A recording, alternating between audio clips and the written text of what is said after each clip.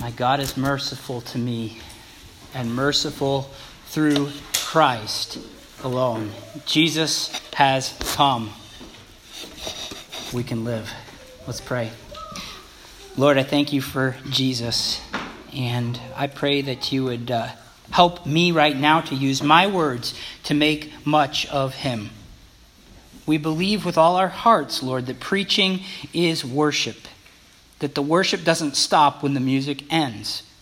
And so I pray that you would help me to worship Jesus through the text right now and help us all to worship Jesus in our own hearts and minds as you teach us today. Please be our teacher. We need your help. Please be with my mouth. Help me to make things clear.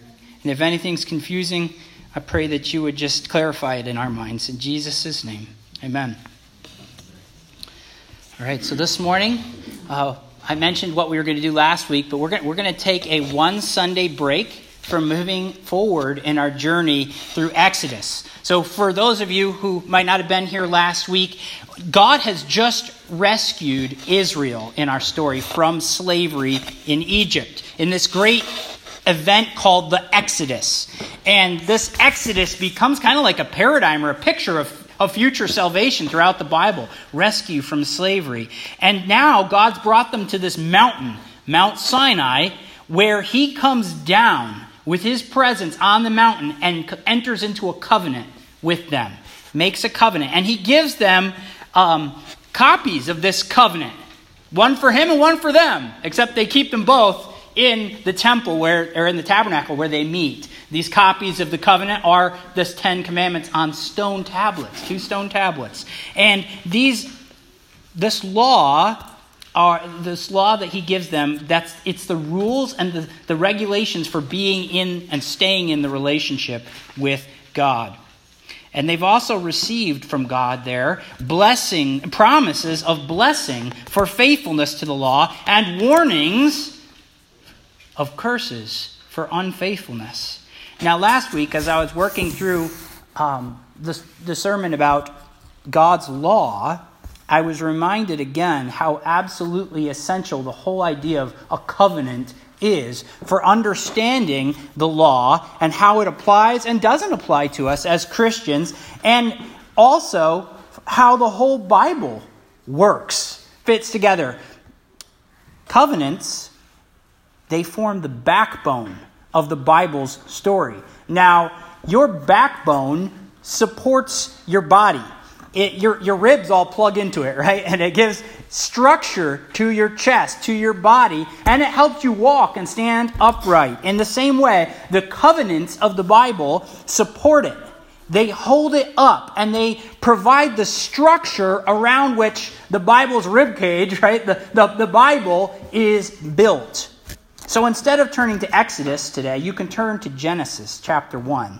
And we'll be starting there in a few minutes. And what I'd like to do is preach an overview sermon on what covenants are in general, what they are in the Bible, and what it means for you and I as Christians under the new covenant. So point 1 for today is covenants defined. What are they? Point 2, the 5 key covenants in the Bible story. And then point 3, what covenants mean for you and I. So the Bible is a big book.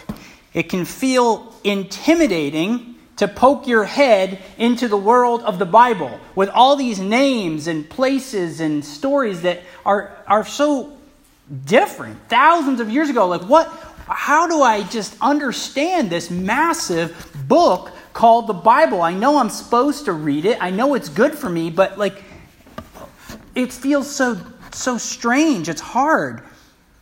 We can get lost. We need a map. We need a compass. And what my prayer has been throughout this week is that this sermon would help give you the map, the compass for navigating your Bible.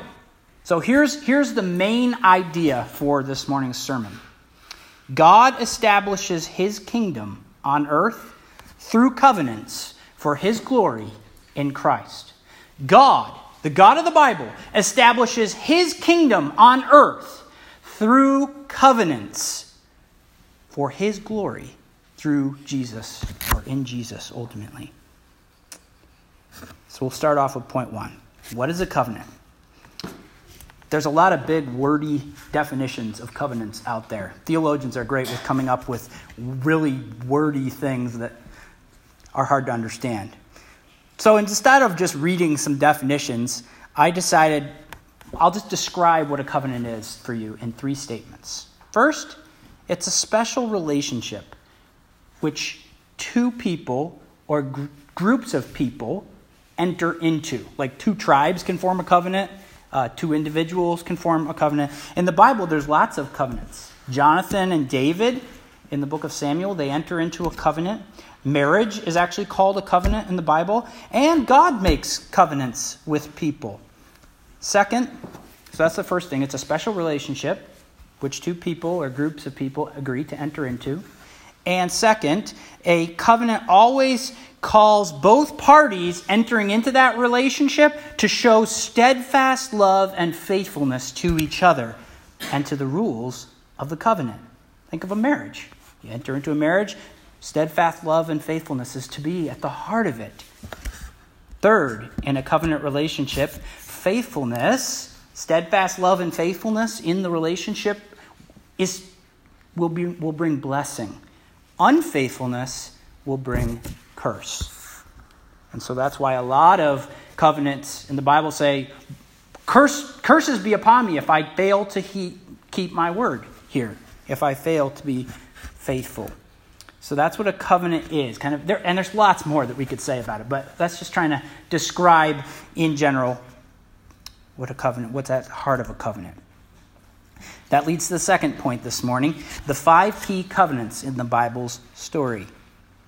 And here's where we're going next. First, we're going to look at God's covenant with Adam and all creation, the covenant that Adam ends up breaking.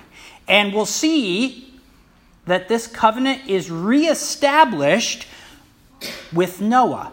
Noah is presented as kind of like an Adam do-over in the text, a new Adam. And Noah is unfaithful too. So then we'll look at God's covenant with a man named Abraham, who is another Adam do-over. And even though Abraham is a failure and sins and is not a perfect person, he's declared righteous.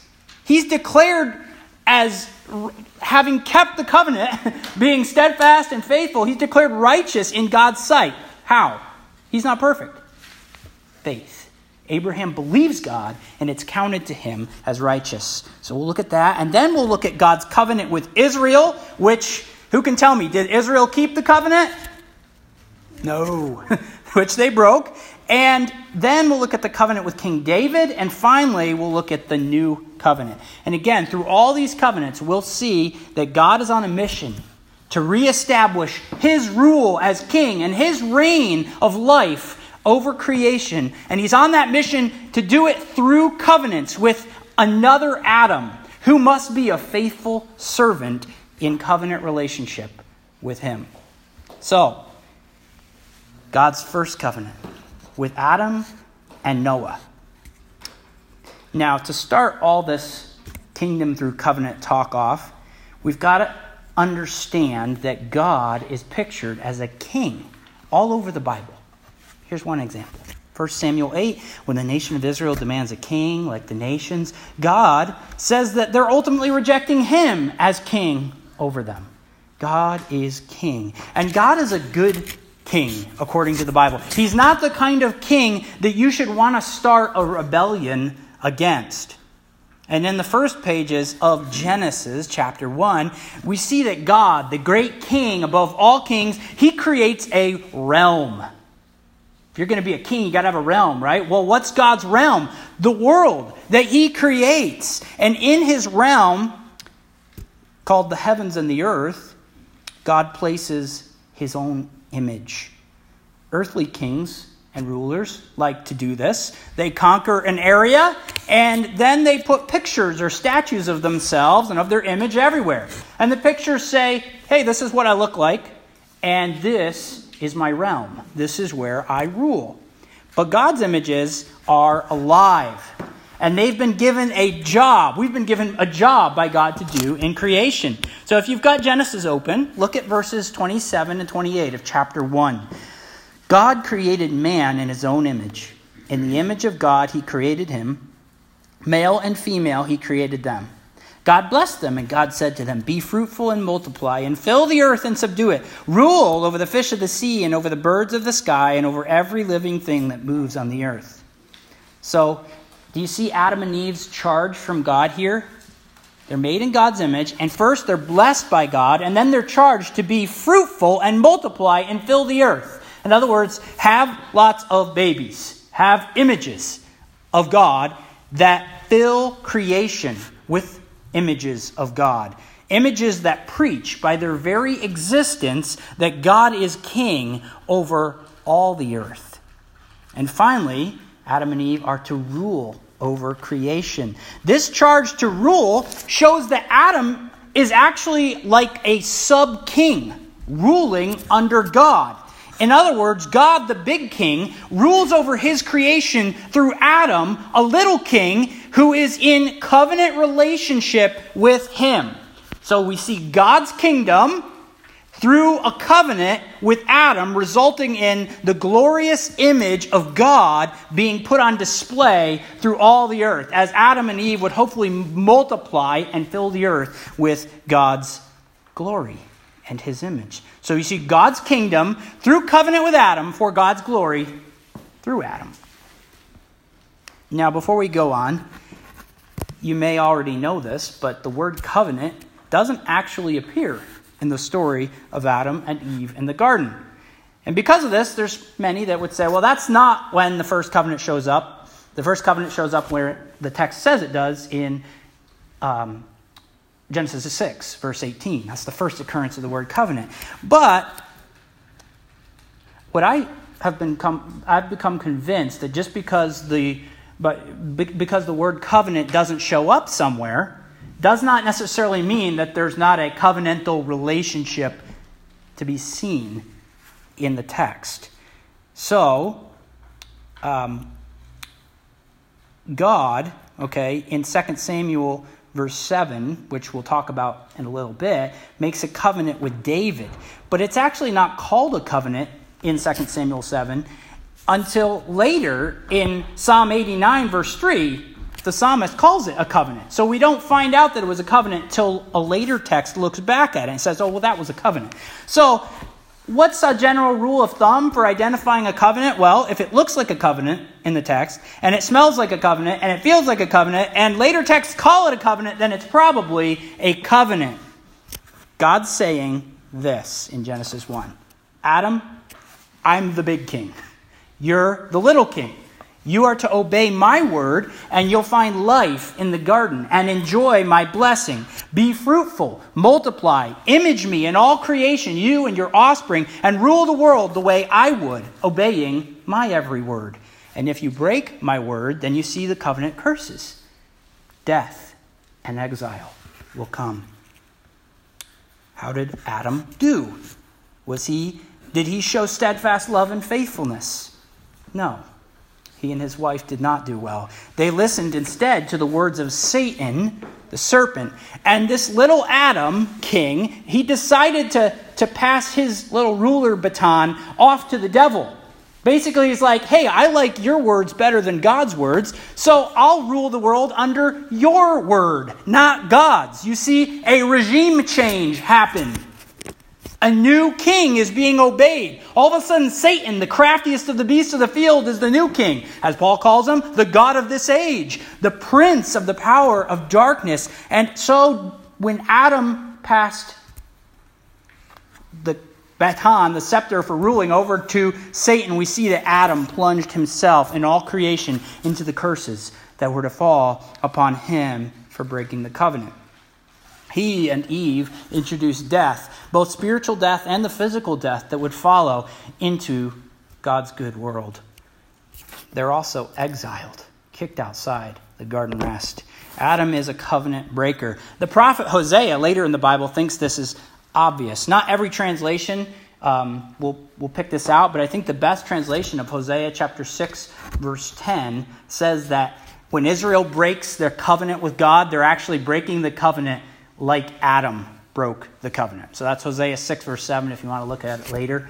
The ESV translates it correctly, in my opinion. Some of the other translations miss it. But regardless, it seems like Hosea sees a covenant breaking happening back in Genesis 1. And so when God faces his covenant partners who have rebelled against him, God makes a promise to them in Genesis 3, verse 15. And in this promise, God says that one day a baby would be born of a woman, a baby who will crush Satan's head. In other words, a new covenant partner is going to come, one who will not listen to the snake and rebel against God's covenant. And so right from the start of the Bible's story, we're looking for another Adam to come from Adam and Eve to defeat the snake. Who is he? Ultimately, he's Jesus. But in the story, we find out he's not Cain, the son of Eve, the first son of Eve, and it's not Abel, because Cain acts like the snake, and he's a murderer, and he kills Abel. And so on and on we go as the creation spirals totally out of control. Until Genesis 5, verse 29, when we come to Noah. In the Noah story, God cleans evil out of his creation with a flood. But he spares Noah and his family on a boat called the ark. And then in Genesis 8, Noah and his family, they leave this ark where they were saved. And in Genesis 9, we get a repeat of Genesis 1, verses 27 to 31. In 9, verse 1, God blesses his new covenant partner. Remember, God blessed Adam and Eve? He blesses Noah in 9, verse 1. And he blesses his sons as well. And then, like he charged Adam, God charges this new Adam to be fruitful and multiply and fill the earth with images of God. Instead of explicitly saying that he's to rule over creation, though, like he does with Adam, in chapter 9, verse 2, it says God places the fear of Noah and his sons on all the animals. And this seems like it's God's way of helping Noah rule the animal world. Animals will fear their king and the royal family. So I think that's another way of God saying, Noah, you're to rule the world, all creation. I will help you. Animals will have an inbuilt fear of humans. In verse 3, God gives the new Adam, Noah, all creation for food, just like he'd given the first Adam, the plants of the garden. And in verse 5, we see a reaffirmation that man is still in the image of God. So it's Genesis 1, 26 to 28 all over again. And now listen, I'm going to read from verse 9 to verse 11 here, I believe. I forgot to write the reference here. So chapter 9, verse 9 to 11. God says to Noah and his sons, Behold, I establish my covenant with you and your offspring after you, and with every living creature that is with you, the birds, the livestock, and every beast of the earth with you, as many as come out of the ark. It is for every beast of the earth. I establish my covenant with you, that never again shall all flesh be cut off by the waters of the flood, and never again shall there be a flood to destroy the earth. Then we see that God hangs his war bow in the clouds, the rainbow. That's a sign that he's lowered his bow. When you're done shooting, you take your bow and you hold it like this, and it's an arc. It's down. You're not shooting arrows anymore. God's judgment has stopped. This is a sign. And he hangs his bow in the clouds. He will not flood the world again. That level of decreation will not come again until the end of time, when God destroys this world in its present state and ushers in new creation.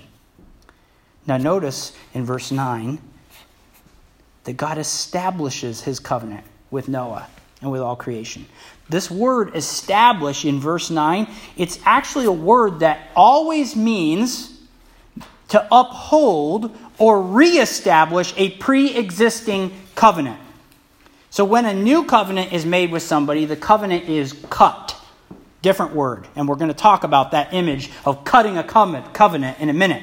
But here, God reestablishes his original covenant with Adam and with all creation, and he establishes it, he reestablishes it through Noah and with all creation. That's why I'm counting these two covenants, covenant with Adam, covenant with Noah, as one.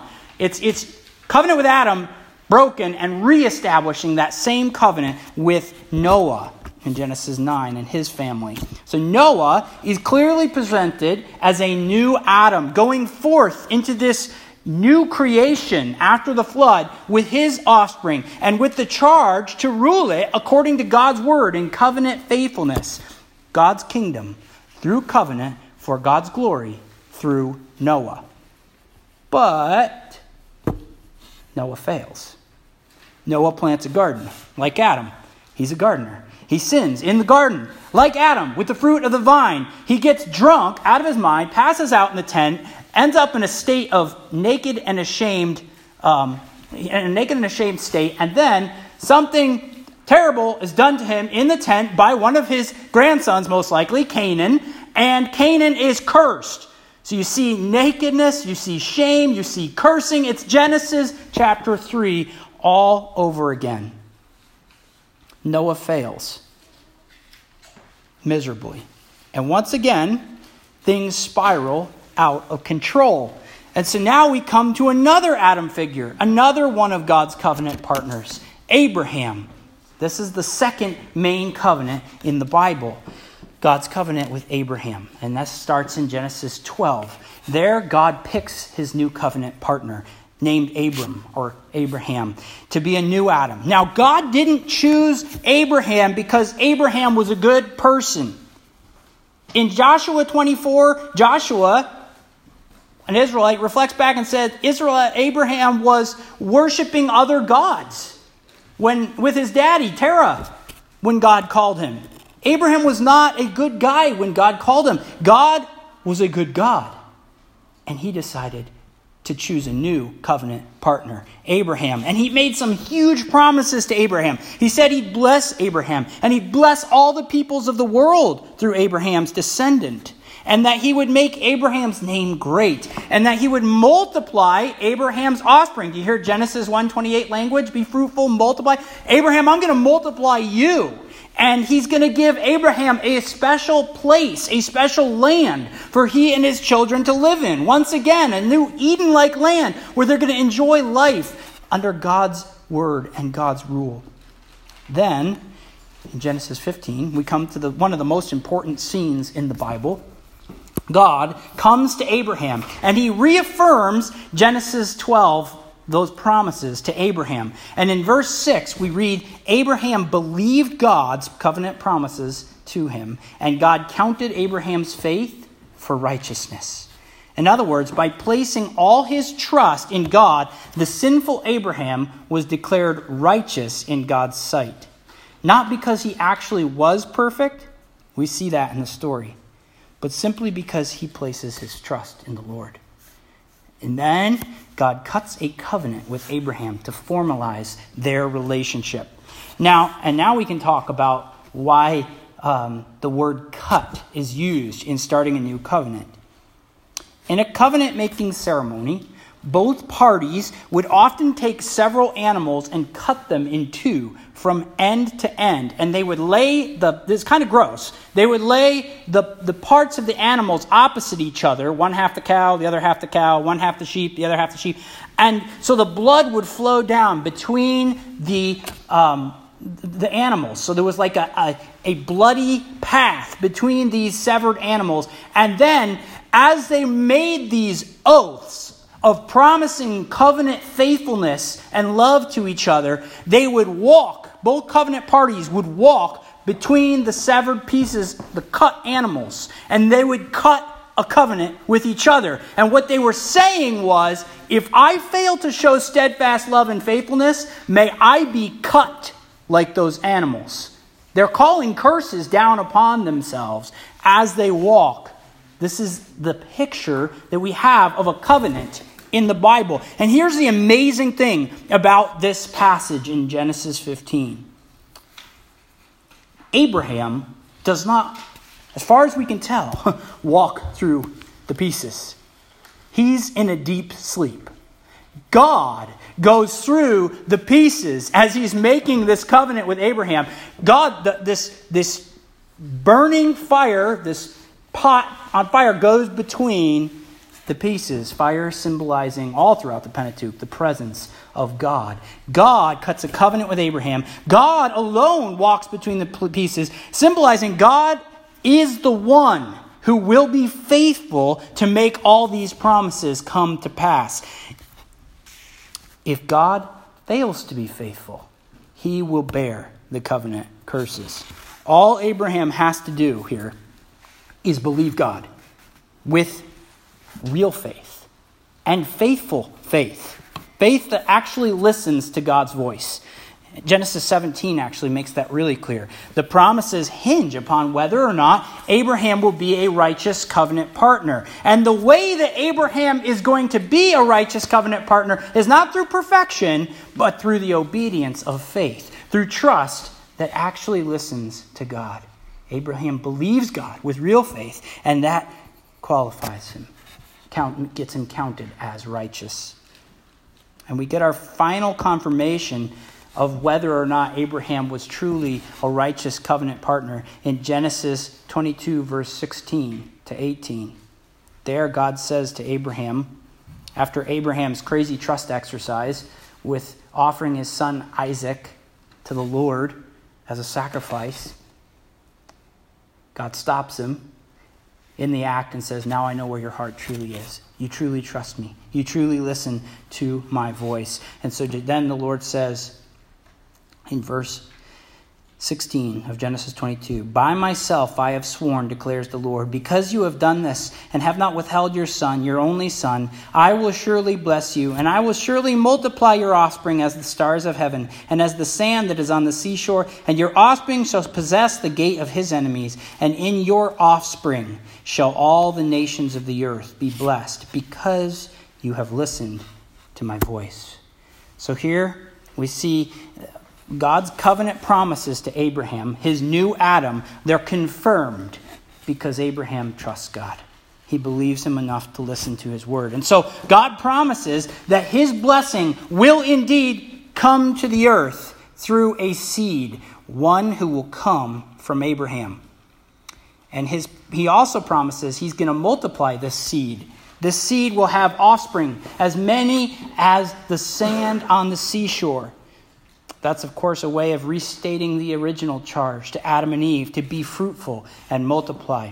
So Abraham, then, is to be the fountainhead, the father of a new kind of humanity. A humanity who doesn't refuse to listen to God's voice, but who walks by faith and believes the Lord and trusts him and has their sins forgiven and a righteous status spoken over them because they trust the Lord. But now we come to Abraham's kids, the Israelites. How did they do? Well, not so well, right? They didn't follow Abraham's example. God had said back in Genesis 18, verse 19, that all these promises, yes, they were going to come, they were going to happen. Abraham was faithful, confirming that these promises are going to come. Abraham and God's relationship was established through steadfast love and faithfulness, and Abraham truly trusted the Lord, and so he became righteous. It's going to happen, but only, in Genesis 18:19, only when your kids are righteous and just. So you have to have faithful children. When that happens, when your children, when your sons obey me, then all these blessings will come true. So we should be asking, we need to be watching Abraham's sons now very closely. When's that going to happen? Because the day it does, then the floodgates of God's promises will be opened to not just Abraham's kids, but to the whole world as he blesses all nations.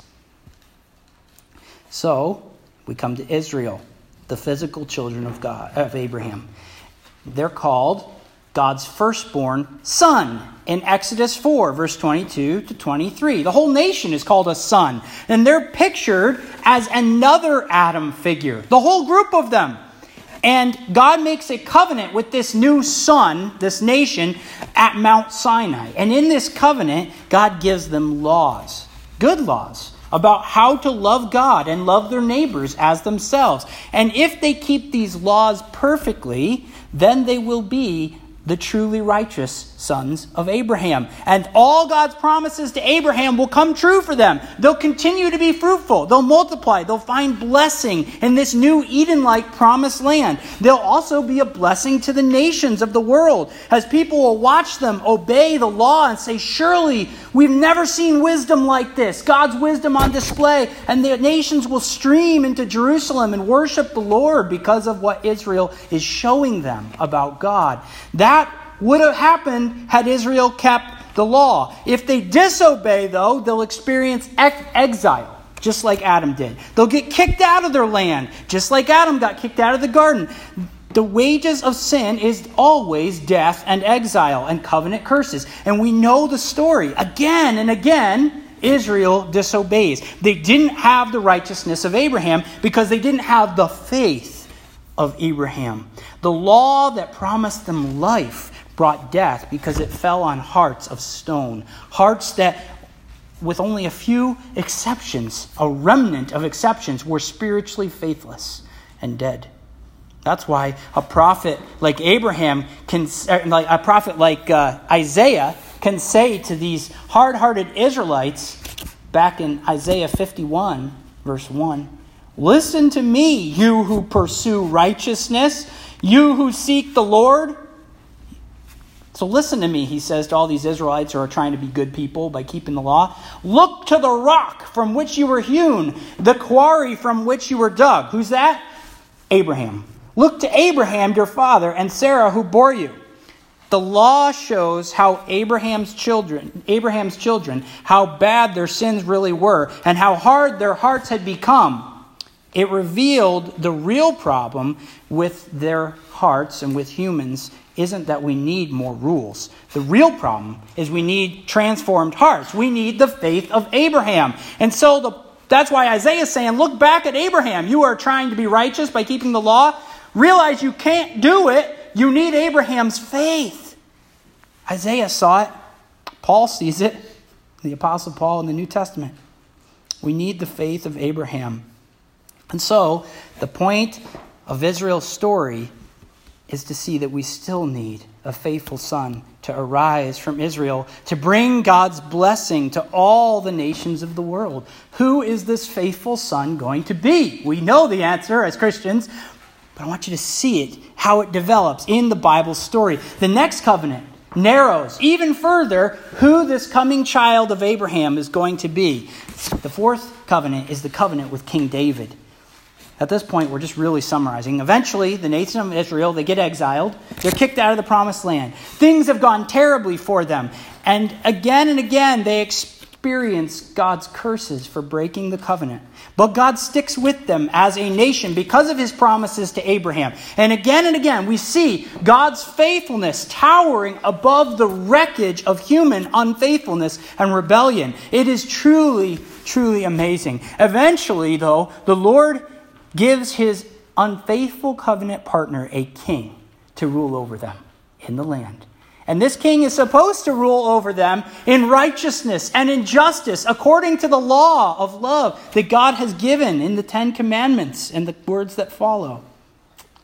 And for a while, as we read the story of David in 1 Samuel, we might be tempted to think that King David's the faithful son of God and the last Adam, the one who would establish God's righteous kingdom on earth. But he's obviously not, because in 2 Samuel 7, God makes a covenant with King David. And in the covenant, God clearly tells us David is not the one. He promises, though, that his steadfast love and covenant faithfulness, they're not going to depart from David. So now God's narrowing his covenant love to Abraham down to the house of David. And he's saying, David, you are now entering into a covenant with me of steadfast love and faithfulness. I'm going to make your name great. Just like I promised to make Abraham's name great, your name will be great, David. And I'm going to raise up one of your sons after you to reign on an eternal throne. And of this son, God tells David, I will be a father to him, and he will be my son. And all these covenant promises to David, they're going to come to pass when this son of David and son of God comes. So God, we see, he's still after his faithful human partner. He's still after a faithful son who's going to obey his covenant. Now, the rest of the Old Testament in the Bible is the story of David's sons. The whole rest of the book of Samuel, the book of Kings, the book of Chronicles, all the prophets is looking at David's sons and the people of Israel, their triumphs and ultimately their failures. And the Old Testament story, it ends with the throne of David empty. It ends with the people enslaved to foreign nation after foreign nation, still doing unrighteousness, even while claiming to be righteous. Think of the Pharisees. All the covenant promises of God were still unfulfilled. Covenant curse was everywhere you looked in the land of Israel at Jesus' time. And one thing was clear. There was no truly faithful covenant partner to be found anywhere on earth. All these covenants are intended to highlight that super clearly. The only hope of righteousness is found through Abraham-like faith in God's promises, trusting the sacrificial system to pay for all the covenant breaking as God's people waited for a faithful covenant partner to come to David's throne and establish God's kingdom, God's rule and reign again through covenant relationship with him for God's glory. And so now we come to the most precious reality of the Bible, Jesus and the new covenant that he brings. I've been hopping all over the Bible. That's what happens when you try to preach the whole Bible in one sermon. But if you have your Bible, I would encourage you to turn to Isaiah 59. Isaiah 59. We read these words in verse 14. God is surveying the wreckage of Israel's sinful condition. And he says, justice is turned back and righteousness stands far away. Yahweh saw it, and it displeased him that there was no justice. He saw that there was no man. You hear that? God's looking, he's surveying the earth, and he sees no man. He's looking for, who's he looking for? What man? He's looking for a faithful covenant partner. And Adam, who will obey him and open the floodgates of all God's promises to Abraham onto creation. But God finds none. Isaiah goes on. And God wondered that there was no one to intercede. So what does God do there? Then his own arm. This is a reference to Jesus in Isaiah. His own arm brought him salvation. The image, how do you save somebody that's drowning in water? You roll up your sleeve and you reach your arm down and you pull him out. That's the picture of Jesus that Isaiah gives us. He's God's saving arm. He's the way God saves us.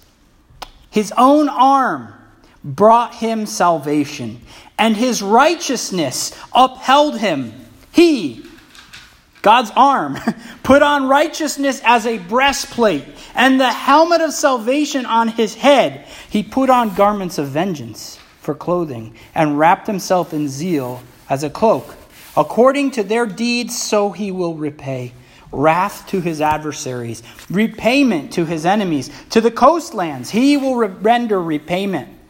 So here we see two things about this faithful arm of the Lord. This divine Adam who will come as a righteous Savior. First, he's going to kick Satan and all evil out of God's good world, out of creation. And he will save, second, all who repent of evil and come under his rule. In other words, we see the two comings of Jesus talked about right in this verse. The first coming is as Savior, where he's wearing garments of salvation. And the second coming is where he wears garments of vengeance to rid God's world of all evil and all the curse that Satan has brought upon it. And Isaiah goes on. So they shall fear the name of the Lord. This is the result of his coming. They shall fear the name of the Lord from the west, and his glory from the rising of the sun. For he will come. Who? The saving arm, the saving Adam will come like a rushing stream, which the wind or the Spirit, same word, of the Lord drives. And a Redeemer, a rescuer, will come to Zion, to those in Jacob who turn from transgression, declares the Lord. So this righteous Savior who's coming, he's going to redeem. He's going to rescue his people from their sins. And as for me, says the Lord, this is my covenant with them. You have another covenant coming.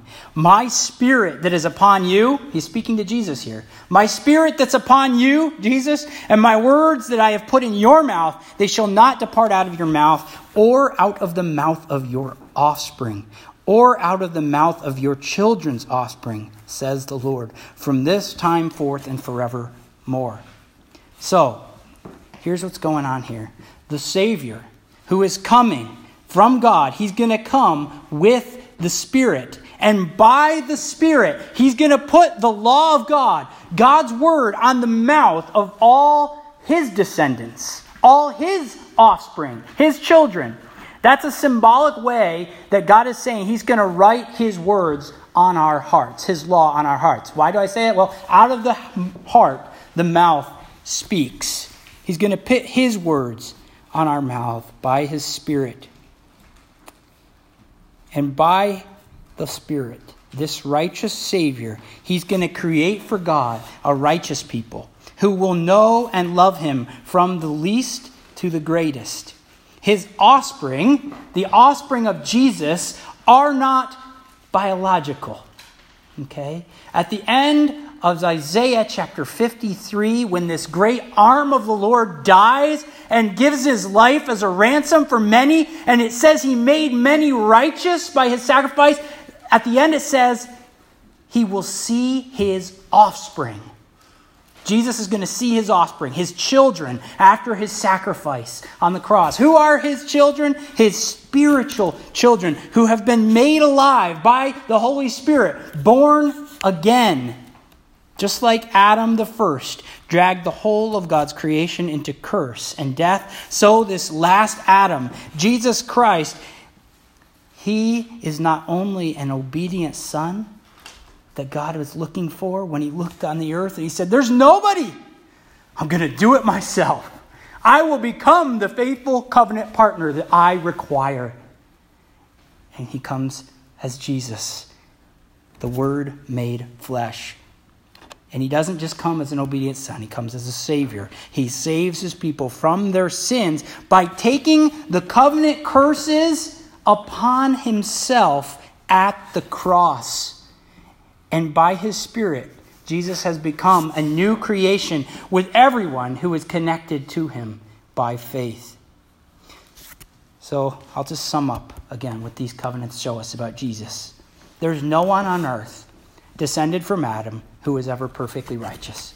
There is no chance in a billion that a son of Abraham would have been born who was perfectly righteous, a covenant keeper, so that all the blessings of the world would finally come to pass.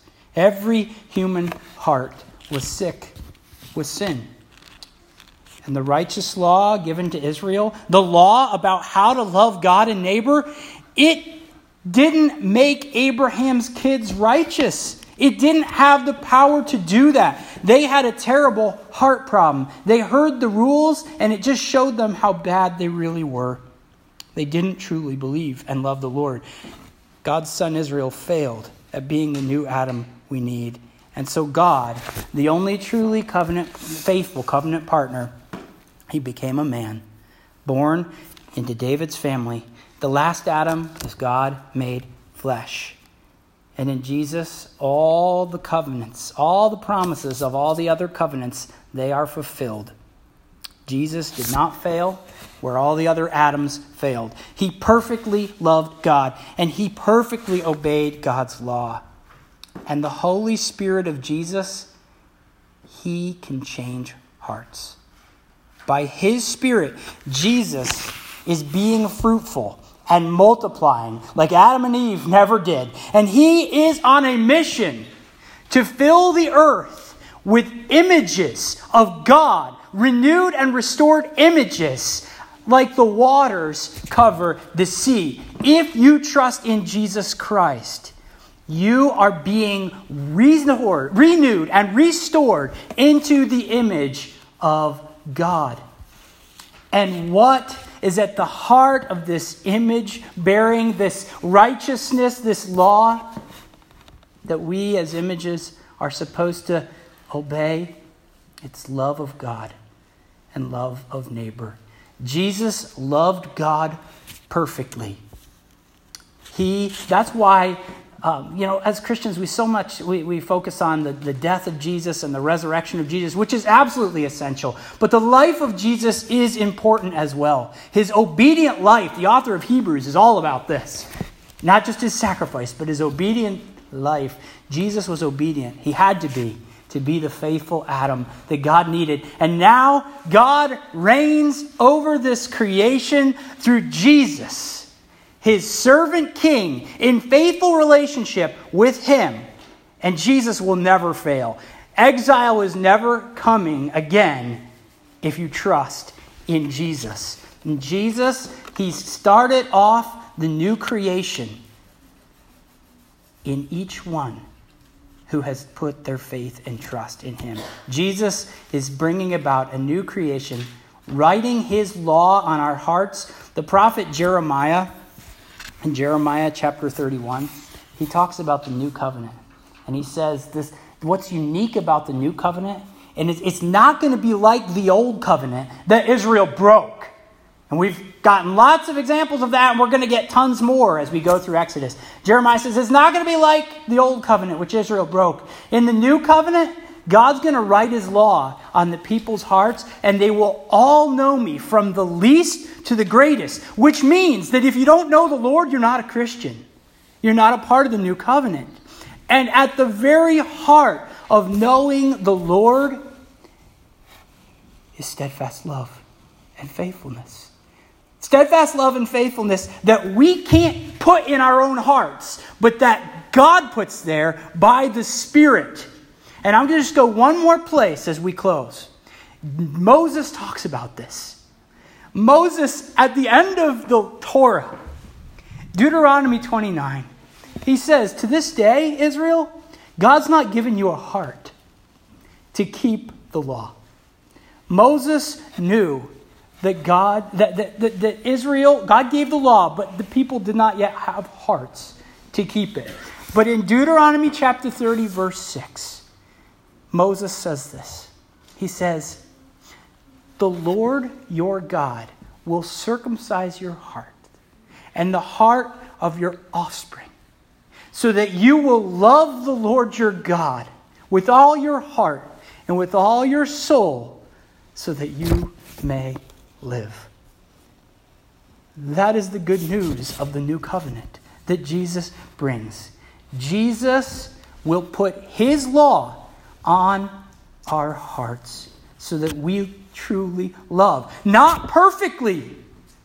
I don't know about you, but my love for God and my love for people, it's a battle every day. But truly, Jesus said, by this all men will know that you are my disciples, if you love one another. Love is at the heart of law. If you love, you've fulfilled the law. But we can only love through faith in Jesus, who loved us first and who gave us his Spirit, so that one day when we get to heaven, God's not going to look at us and say, congratulations, you loved enough. He's going to look at you, and yes, he'll say, well done, my good and faithful servant. But all our works will only be a praise and a testimony at the end to his grace and to his kindness and to his Holy Spirit. When God gives us a crown, a victor's crown at the end of the race, when we enter the new creation, it's a mystery, but in some sense, he will be crowning the works that he himself worked in us. To him, as Paul says, be the glory forever and ever. Amen. Let's pray. Lord, I pray that you would do a work in our hearts by your Spirit, stirring us up with a desire deeper than ever before for steadfast love and faithfulness in our hearts. I pray that we would be truly grateful that you, Lord Jesus, have made it possible for us to love you.